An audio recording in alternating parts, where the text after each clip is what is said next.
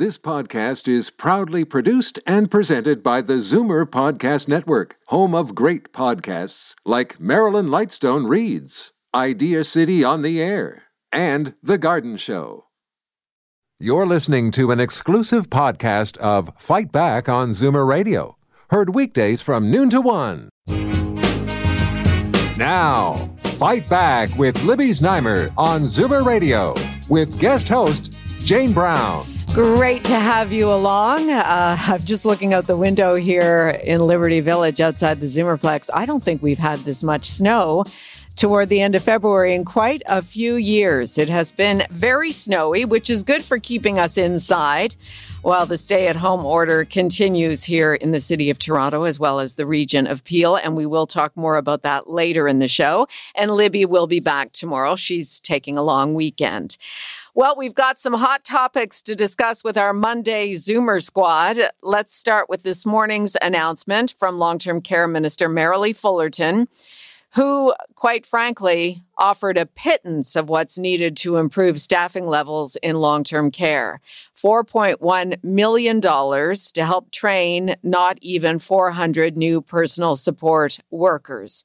Let's get reaction from the experts. Bill Van Gorder, Interim Chief Policy Officer at CARP.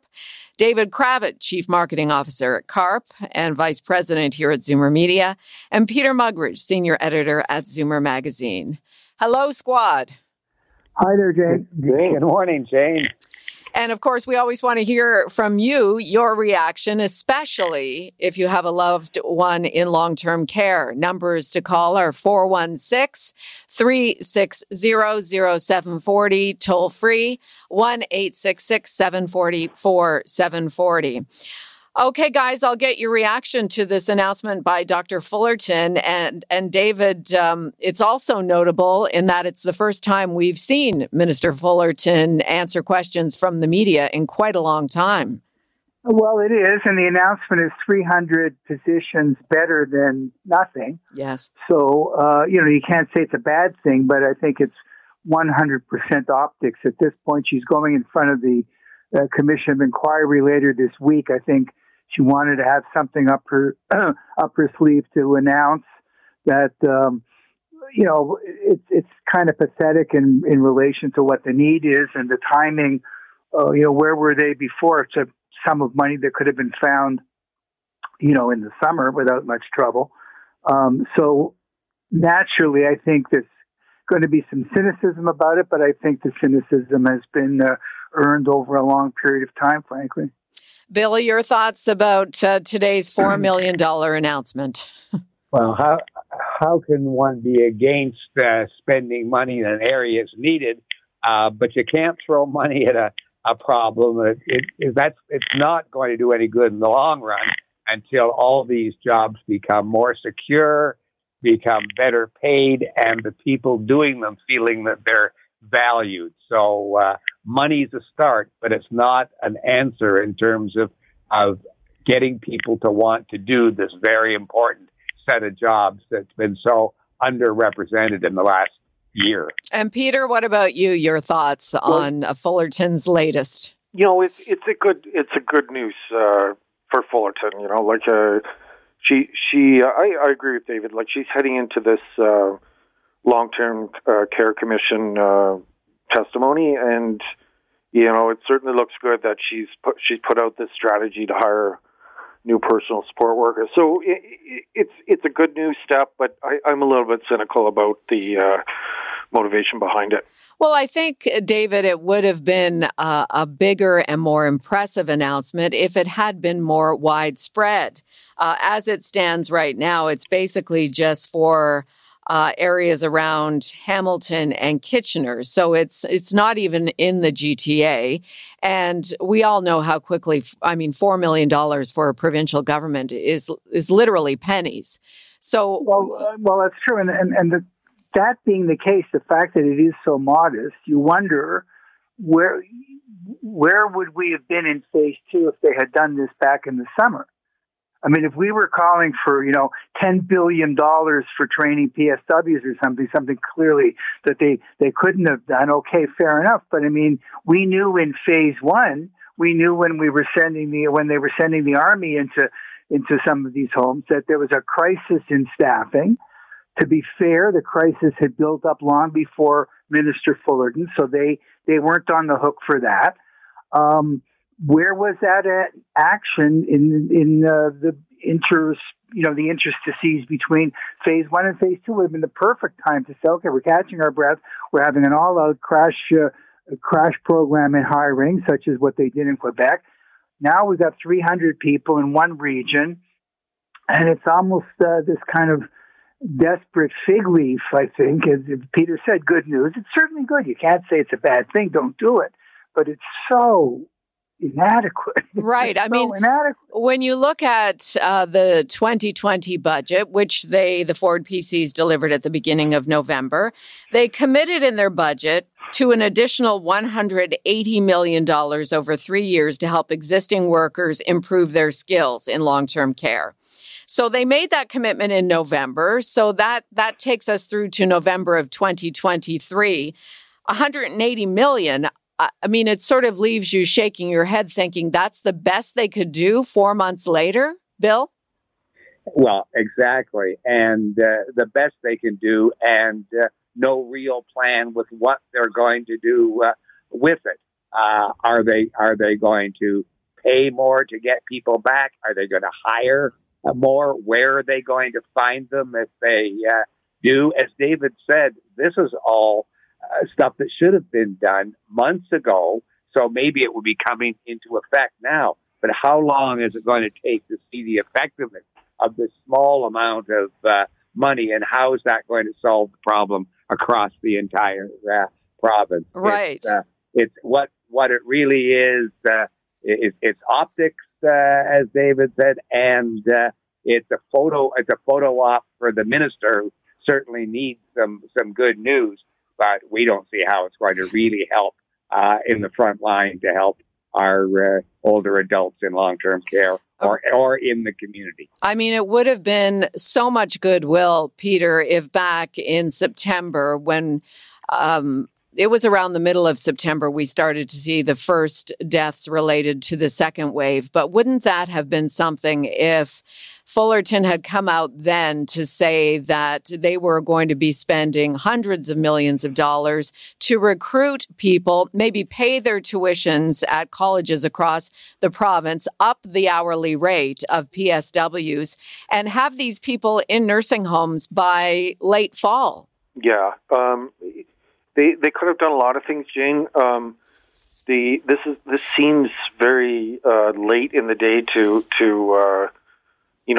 get serious about the issue. And when you look at it, like 373 new personal support workers. I mean, how many homes are there in Ontario? There's 600 homes or something. Right. Yeah, that's only going to work out to 5 per home. Which would have been nice when the second wave hit to have 5 more workers per home. We didn't have it.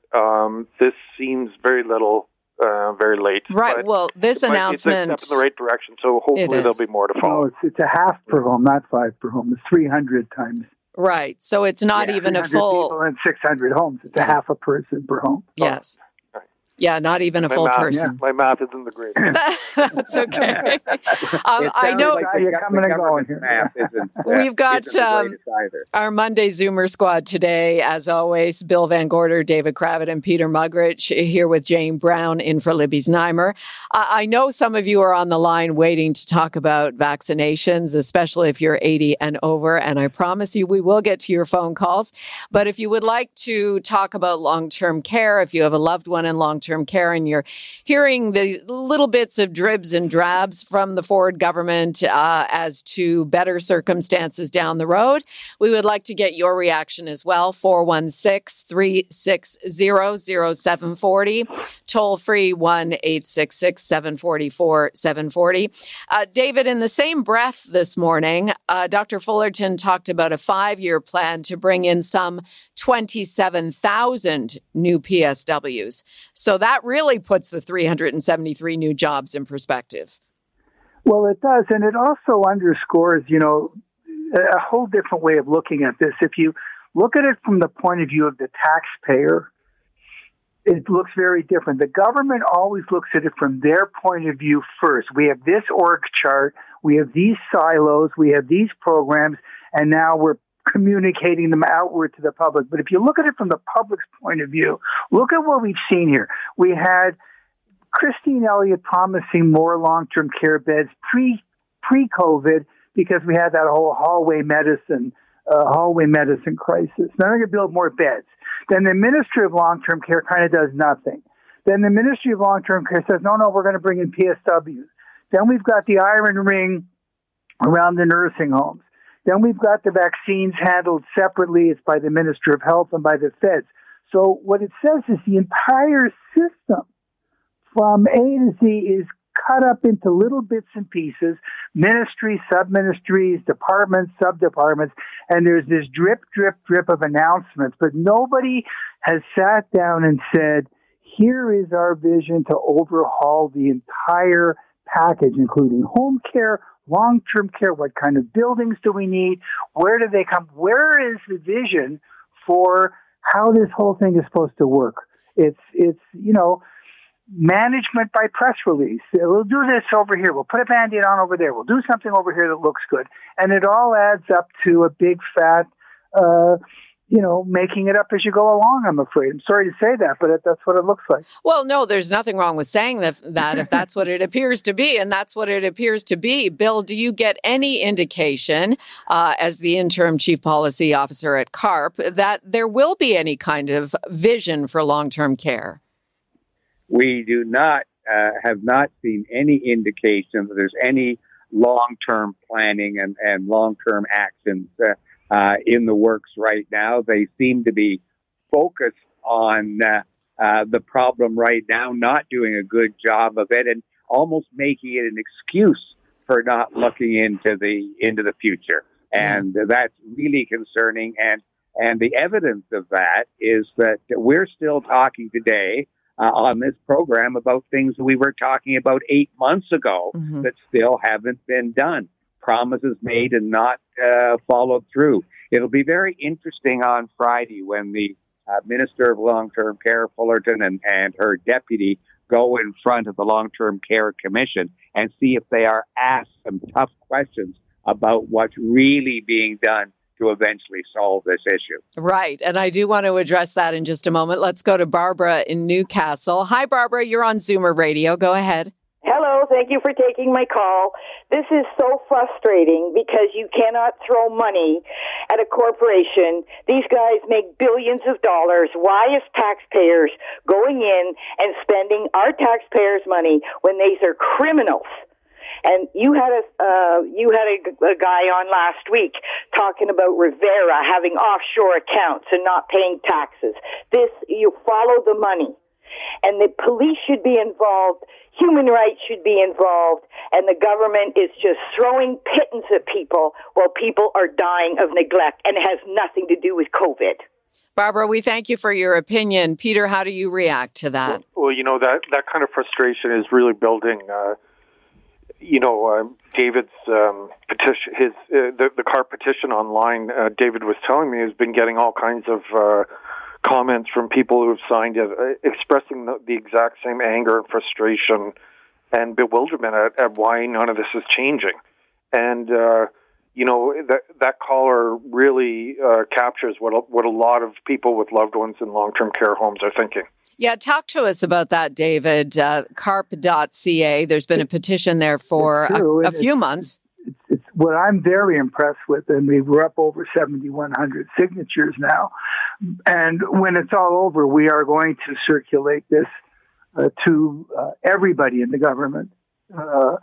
But what's really striking is how many people, probably upwards of 3,000 people out of the 7,000, have taken the time to write a comment. You could have just typed in your name and clicked on it, but who've taken the time to write comments. We've seen personal stories of the loved ones in long-term care. We've seen the exact same anger that our caller just expressed, and I thank her for that call, but it's very much the sentiment. I don't think the government of the day realizes what's bubbling under the surface and what they're going to face on Election Day in Ontario.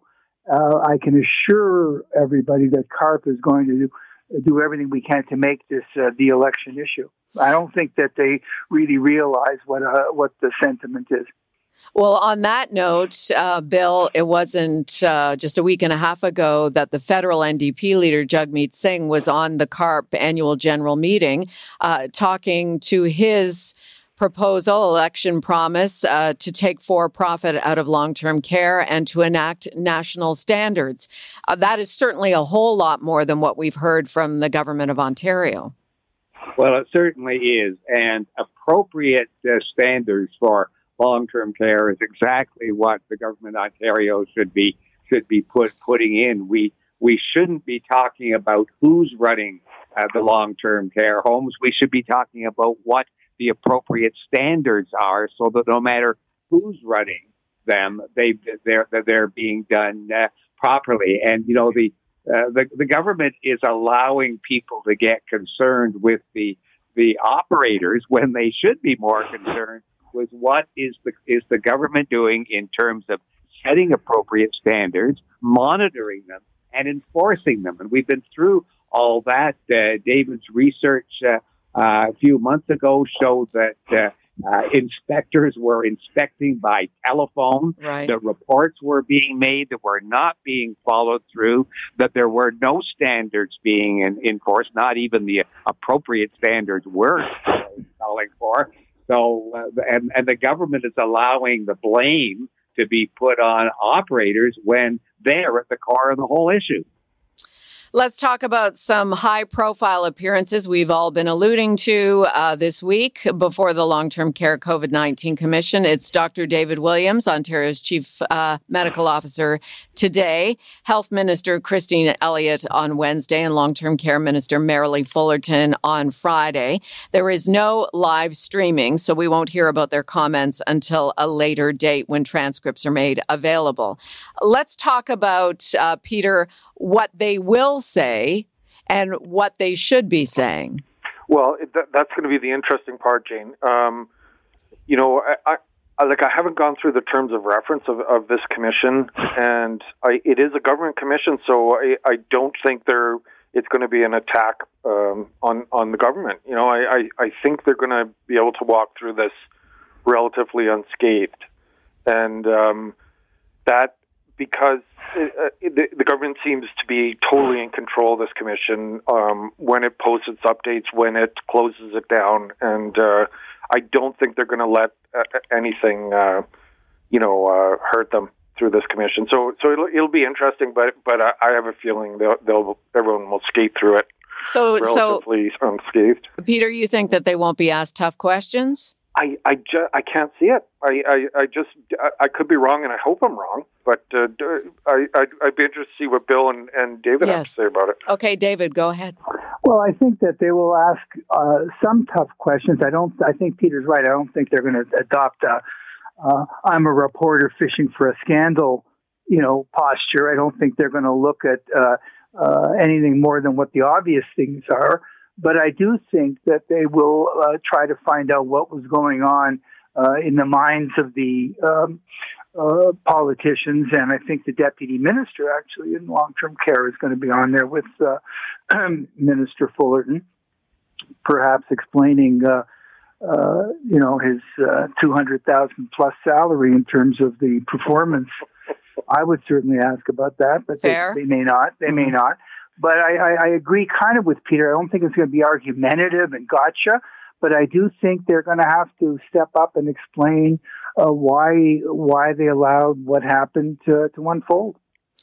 And Bill, what are your thoughts on the questioning? I mean, Dr. David Williams, he would be less implicated if it was to come out that there has been a scandal with long-term care. Yeah, it's going to be very interesting. One, of course, as you say, we can't watch these live, but they have been putting out the transcripts very soon after each of the meetings, and I've been running through a number of them. The meeting of the commission last Friday is already up on the website, and that's an interesting one because it allowed families of loved ones to talk about their concerns with long-term care, and they were very vocal and very frank about their issues. Will the members of the commission ask the tough questions? And even more so, will the transcript come out as quickly for the sessions this week as they have been for the last couple of months with the other sessions that have kind of flown under the radar? And I think that will tell us how willing the government is to air its laundry in public. Well, if that is the case, you three will be speaking with Libby about this a week from today. Oh, for sure. Yes. And we'll be we watching. We will anyway. Yeah, exactly. We'll be watching the website daily for the transcripts. Anybody who's interested, just go on to the Long-Term Care Commission website and click on transcripts, and you'll see the verbatim reporting of everything that's been said. And there's some really disturbing material, even in those people who were trying to alibi why what happened. Excellent, Bill. Thank you. Let's change topics here now with our Zoomer squad, Bill Van Gorder, David Kravitz, Peter Muggeridge, Jane for Libby, and I want to get to your call, so just hang on. Everybody's very interested in the COVID-19 vaccination process for people 80 and over, especially since, not this past weekend, but the weekend before, a retired General Hillier indicated that population, that demographic, is now part of phase 1. Well, then on Friday, General Hillier said that it will be up to the individual public health units to get in touch with people 80 and over about their vaccine, and that it could be determined, the process for this, by family physicians. Well, then, of course, you get everybody 80 and over calling their family doctors who've heard nothing about this. So that was a misstep, I think, on General Hillier's part. David, would you agree or disagree? Well, of course I agree. It's a misstep, but it goes to what, and we spent a lot of time on this literally a week ago. We all reported, Bill and Peter and I, that friends and colleagues and coworkers and so on, saying, where do I go? When do I get it? What's the system? Is it going to be through the doctor? Is it going to be at one big, huge assembly point, some hall where we all have to line up?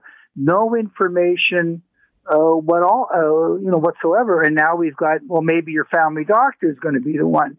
So I think there's going to be a flurry of last minute announcements here, which is not going to be very reassuring. But hopefully, they'll get it done. But man, they're waiting a long time to announce the plan. We did get a couple of breakthroughs here on Fight Back last week with Dr. Dirk Heyer for the province telling Libby about the individual public health units, that they would be responsible for issuing the vaccine to people in their regions. And then we had on Toronto Fire Chief Matthew Pegg, who explained to us that there will be a mass public service campaign to let people know what they're supposed to do, how they will register through the portal. So we did get a little bit of information. We still have a lot of questions. Let's go to Melanie in Etobicoke. Hi, Melanie. Go ahead. Thank you for taking my call.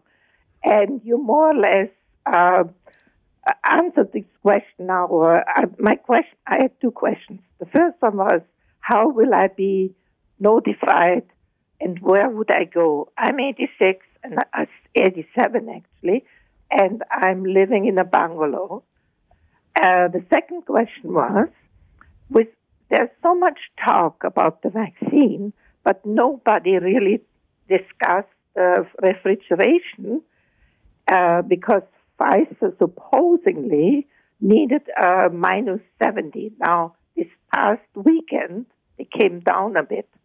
I still don't know. None of my questions was answered. No, I appreciate that. That was some information that, I don't know if they found that out later through science, Bill Van Gorder, whether, the Pfizer vaccine doesn't need to be kept at minus 70 anymore. It's a bit unclear, but I know we're all wondering about that. It has been unclear. The communication on all these issues has been abysmal from the governments and officials. We have read the reports and some of the science, and there doesn't seem to be any question that the shelf life of the vaccine is longer than it was originally reported to be. But exactly how long and how that's going to affect its delivery is still unclear, because what we continue to have is politicians meddling in medical matters, not following the medical advice and making their own evaluations of what they're hearing and their decisions based on it. And if there's any way we can get this province back to following the medical recommendations and not the politically appropriate, then maybe we'll see some progress. Peter, what about you in response to Melanie's concerns about how do I know when it's my turn? I mean, we can only really go by the little bits of information we get, but she's certainly not alone in her frustration. She's not. And, I go through these Ontario announcements, and you have to dig through them to find out what they're actually announcing. And all you get is like Ford talking about the military precision of the vaccine rollout, and then there's very little information. And then maybe at the end they'll casually say, if you're 80 or over, beginning in March, you will be contacted. But they don't, like, the whole press release should be on the next step and an outline here. This is what's going to happen. That's what's going to happen. It's none of it. It's just, you have to dig, and Libby's got to get these people on her show, and like it should be all out there, explicit, and none of it is. So, Melanie, that's all the information there is. I wish we could give you more specific details. I hope it's a little bit helpful. Well, I just have to wait, I guess. You have to wait. That's right. Thank you so much for calling in. You're welcome. Stay safe. Let's go to Linda in Toronto. Hi, Linda. Go ahead. Hi. I'm concerned about the so-called plan that the government has for notifying us, because on one hand, they're saying family physicians will be handling this. However, many family physicians' offices have been closed during this pandemic, so they may not wish to, start up their offices just for notifying patients that their turn's coming up. And if that's not available to us, they're talking about this portal, which they haven't got up and running yet. However, many seniors do not have computers. So we couldn't access this portal if they actually ever get it running. Well, Linda, what we did find out from Chief Pegg last week is that if that's the case, if you do not have internet access, there will be a phone line to register. Well, I did hear that, and I'm a little concerned about that, too, because we know historically, if you start calling a government office first thing in the morning, you'd better pack a lunch. Yeah. Because you're going to be on the line on hold until dinner time, or until such time as they disconnect you. And quite frankly, with seniors, our bladders won't last that long. I'm glad you have your sense of humor, Linda. But very confusing. It is.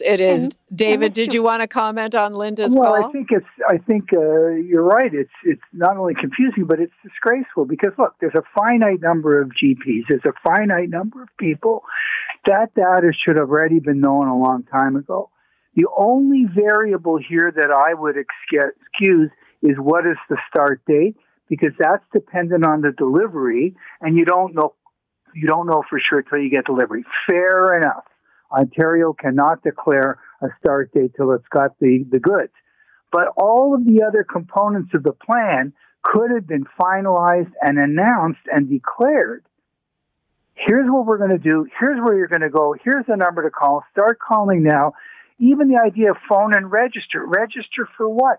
To go where? To do what? What is it? Let's say I get on the line. Let's say I don't need to pack my lunch and by miracle, I get through on the whole. What is it I'm supposed to do? They should know that already. Maybe they don't know what day they're going to start, but they should know already what it's going to look like, what the mechanism is going to look like, and they've said nothing. No, it's true. So it leads you to the conclusion that they don't know. Linda, thank you for calling in, Linda. Yes, it was on Friday.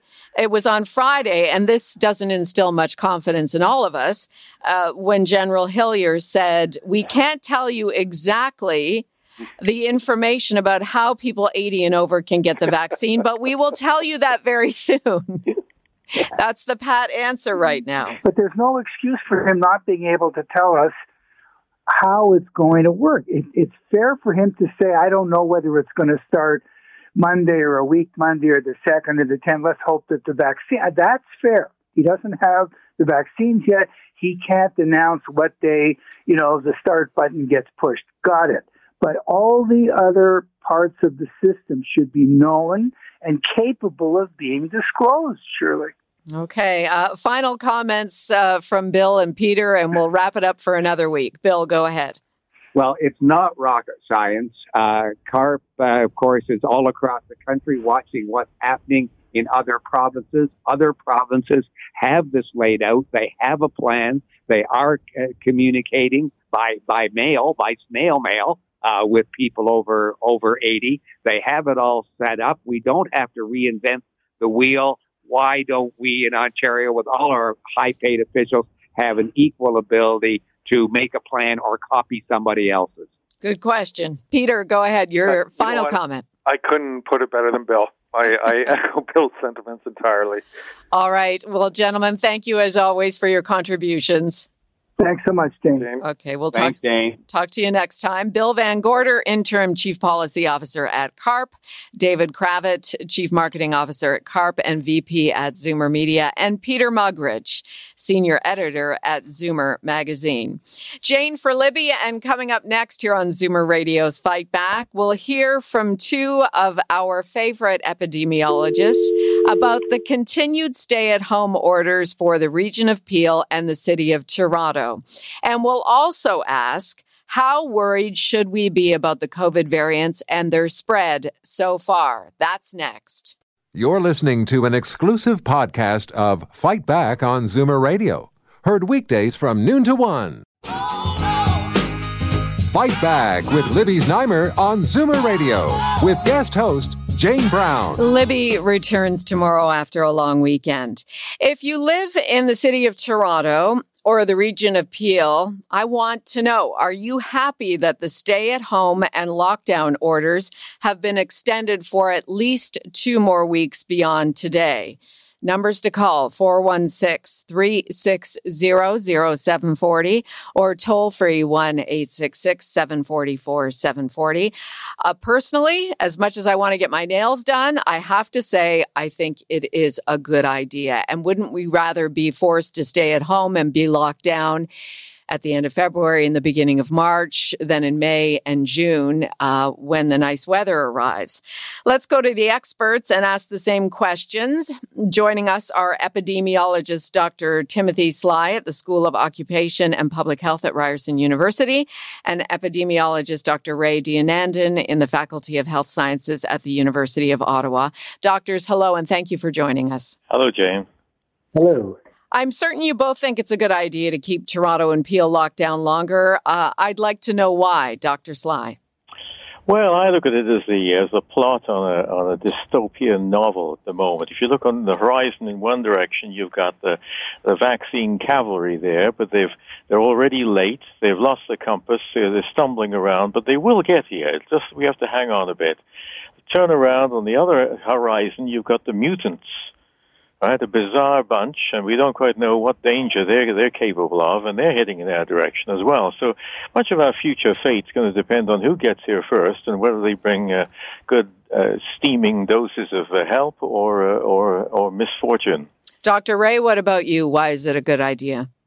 I love Dr. Sly's metaphors. I can't compete. I'll just say that the cases have come down worldwide, but they're down in Ontario to the point they were back in October, when we were first considering closing.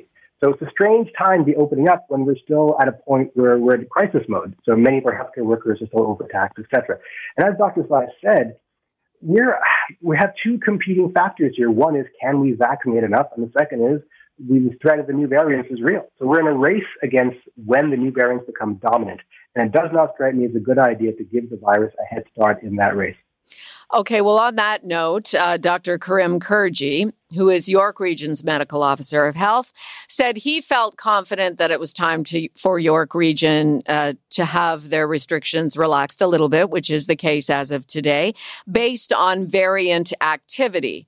So it does not seem, at least according to Dr. Kurji, that there is as much of a concern about the variants in York Region. Do we know as specific as that we can go region by region, Dr. Sly?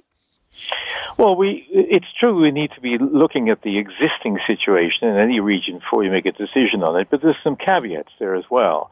I mean, if you remember in Saskatchewan, I was talking to a radio station out there way back 6-7 months ago. They're very pleased they didn't have any cases at all. And then suddenly, the next Monday morning, they had, I think, the first 25 cases. It wasn't, though, in the south where the big cities were. It was in a distant La Loche, Saskatchewan, the far north. Same kind of thing happened in Kingston. Suddenly, if you remember, at a nail salon. Yes. And then in the Maritimes as well. So it just takes the one case. So even though your pre-existing numbers are very low, to open the doors at that moment, you're sort of inviting unwanted visitors in, and there's havoc. Remember, all the data we get is already 1 to 5 weeks delayed or out of date. So we can't really read those with any confidence. In terms of concerns around region hopping, Dr. Ray, certainly we know we're not supposed to, if we live in the city of Toronto or Mississauga or Brampton, we're not supposed to go to Halton Region, York or Durham Region. But the local political leaders are acknowledging that this will happen and that if we do go, we should observe all public health policies. That seems to me to be a mixed message and not a good way of presenting it. Oh, absolutely. So if you're going to have a regional approach, the one great factor that will make that regional approach go out the window is domestic travel. Unless you have a way of discouraging infection from moving from the hot zone areas to the non-hot zone areas, it's a losing battle right up front. Now, even if you follow the public health guidance, it's unclear if the existing public health guidance is sufficient to control the new variants. That is why we're so concerned about this. Simply wearing a mask might not be enough. You probably need a better quality mask or multiple layers of masks and more discipline, et cetera, et cetera, et cetera. So we probably have to update the public health guidance, especially for those who are going to travel. But you're right. The message should not be follow guidance. The message should be do not travel. Do not leave your zone if you don't have to. So we're really living in a divided area here in the GTA, and obviously our listeners are from various parts of the Greater Toronto Area and across Southern Ontario.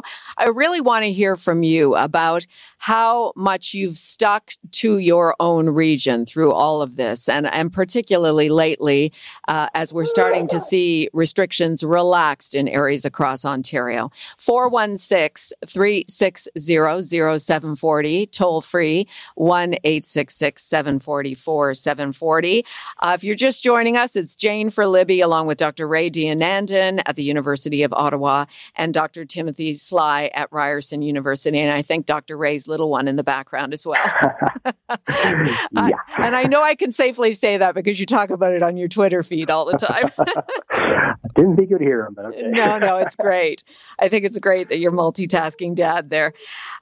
Let's get back to the talk about the variant. Dr. Sly, this B117, we got information that we've had on our news here at Zoomer Radio over the last day that the B117 variant, which originated in the United Kingdom, has spread tenfold during the month of January and is on its way to dominate all known positive samples in the region before the end of February. That would be Sunday.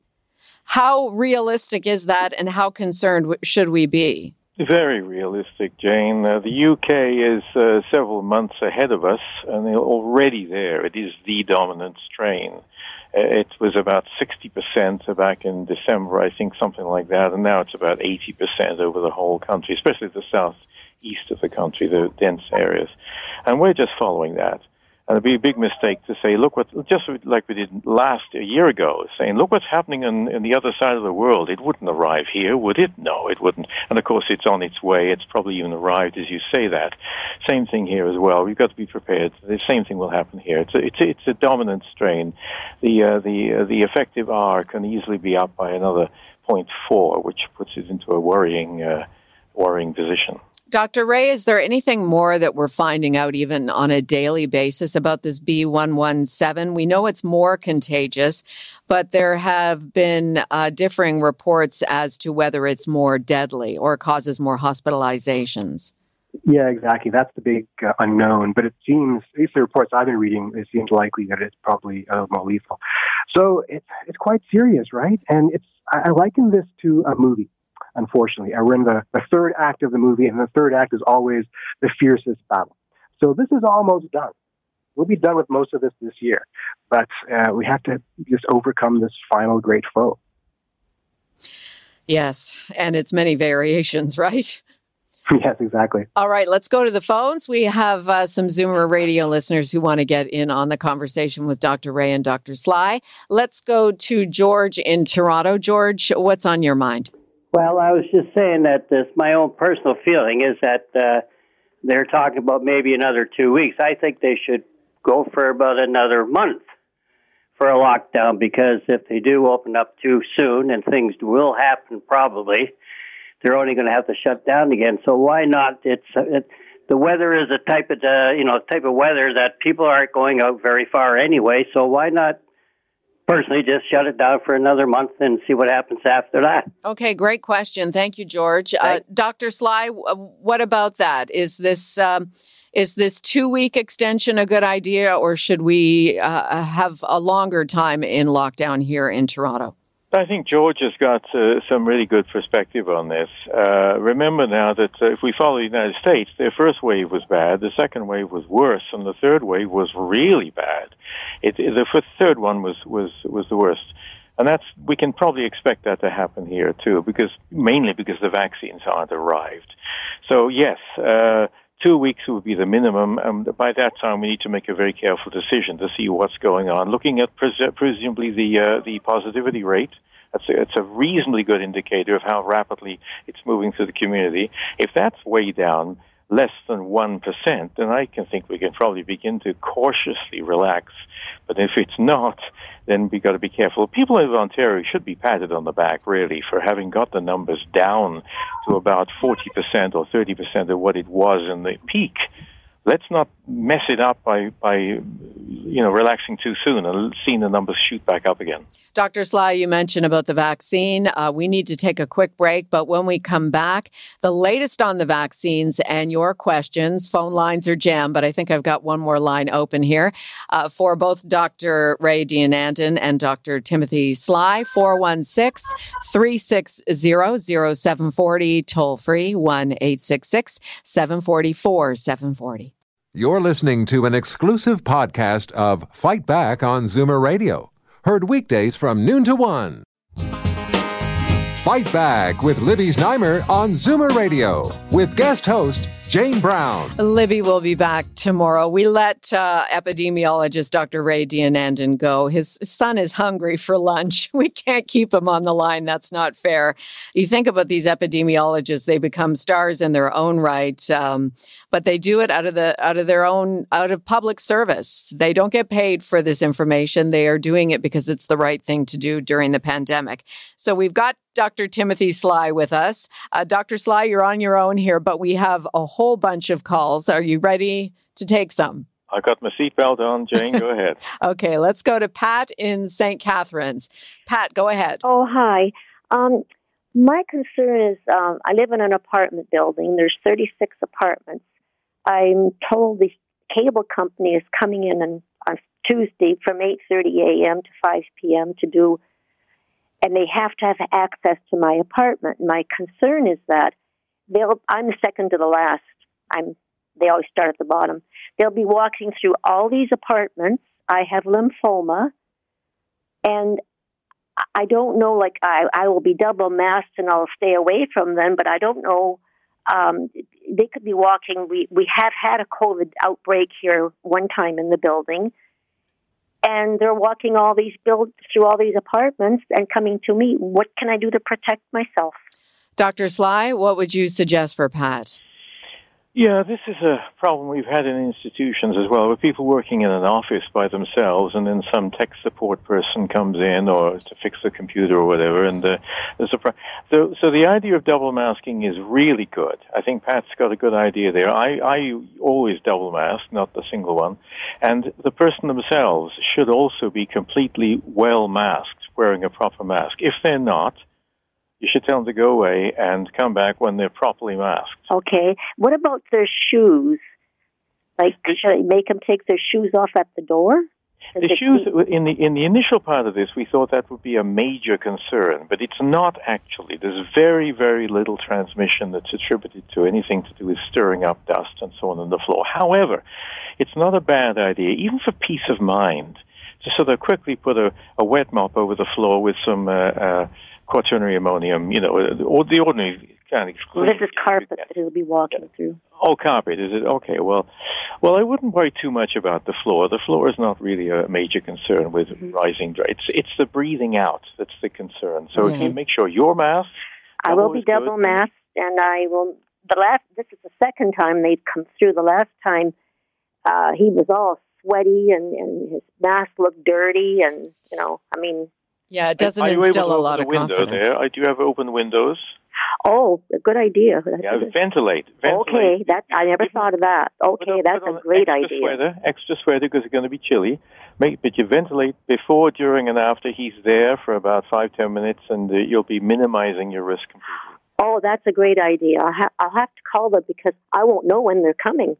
It says I have to be home from 8:30 to 5 o'clock. Yeah, well, sometimes they'll give a half hour's notice. So I'll call the super and tell them to make sure to call me then ahead. Okay, good luck with everything, Pat. Thank you very much. Thanks for calling. Thanks. Let's go to Tom in Brampton. Tom, you've been waiting a long time. Go ahead. Yes, hi. I'm glad I waited because that nonsense about the shoes is wonderful. Okay. Yes. Okay. On January 18th, thereabouts, Pfizer announced that it would stop all shipments of its product because there had been several deaths in Norway. Oh, they didn't say that. They said they were updating their manufacturing. But they stopped all shipments after 33 people died in Norway in 22 days.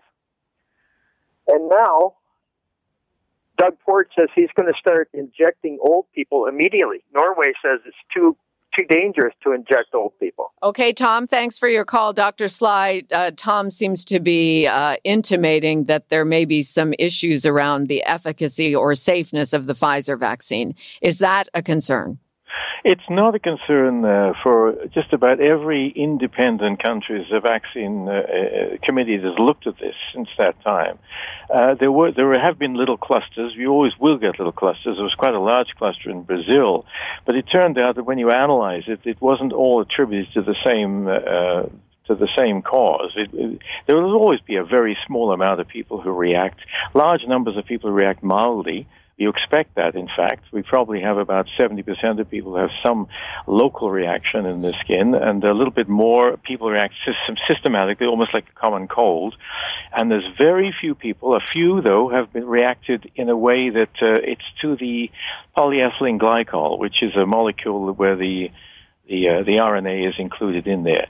But I'm not aware of a large a large cluster in Norway that's been attributed to this particular vaccine. But I will check that one out, and I can get back to you, Jane. Okay, that's great. Thank you. And on the efficacy of the current vaccines, we're hearing different reports about how effective they are against the variants. What do we know about that so far?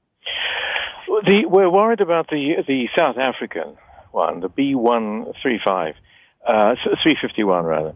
That one seems to be a little less responsive to the vaccine.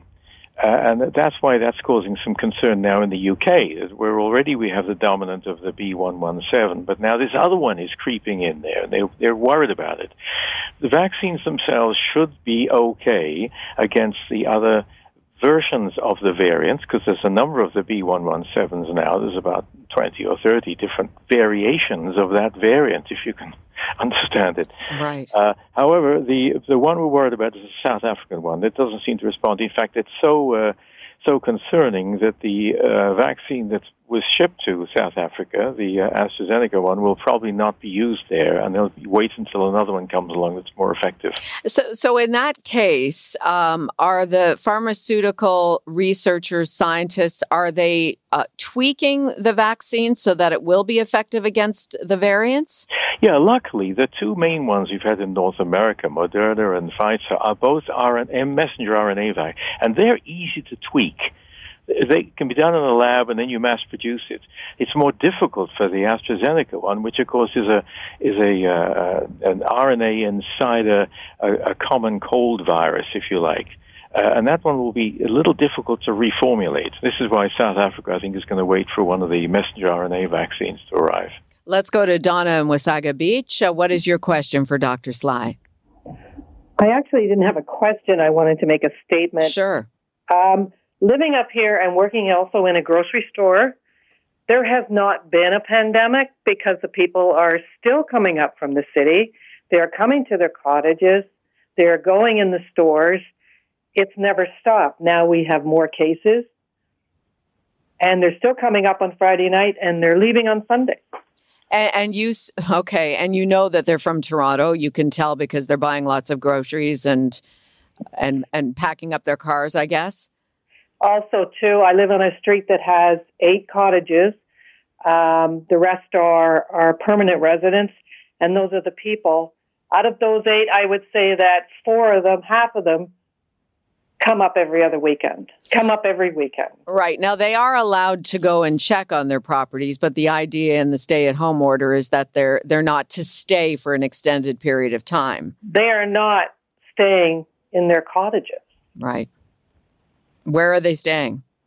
They're staying at their cottages, but they're also going through the stores, and they're leaving on the Sunday. Okay. So they're not staying up for the 2 weeks.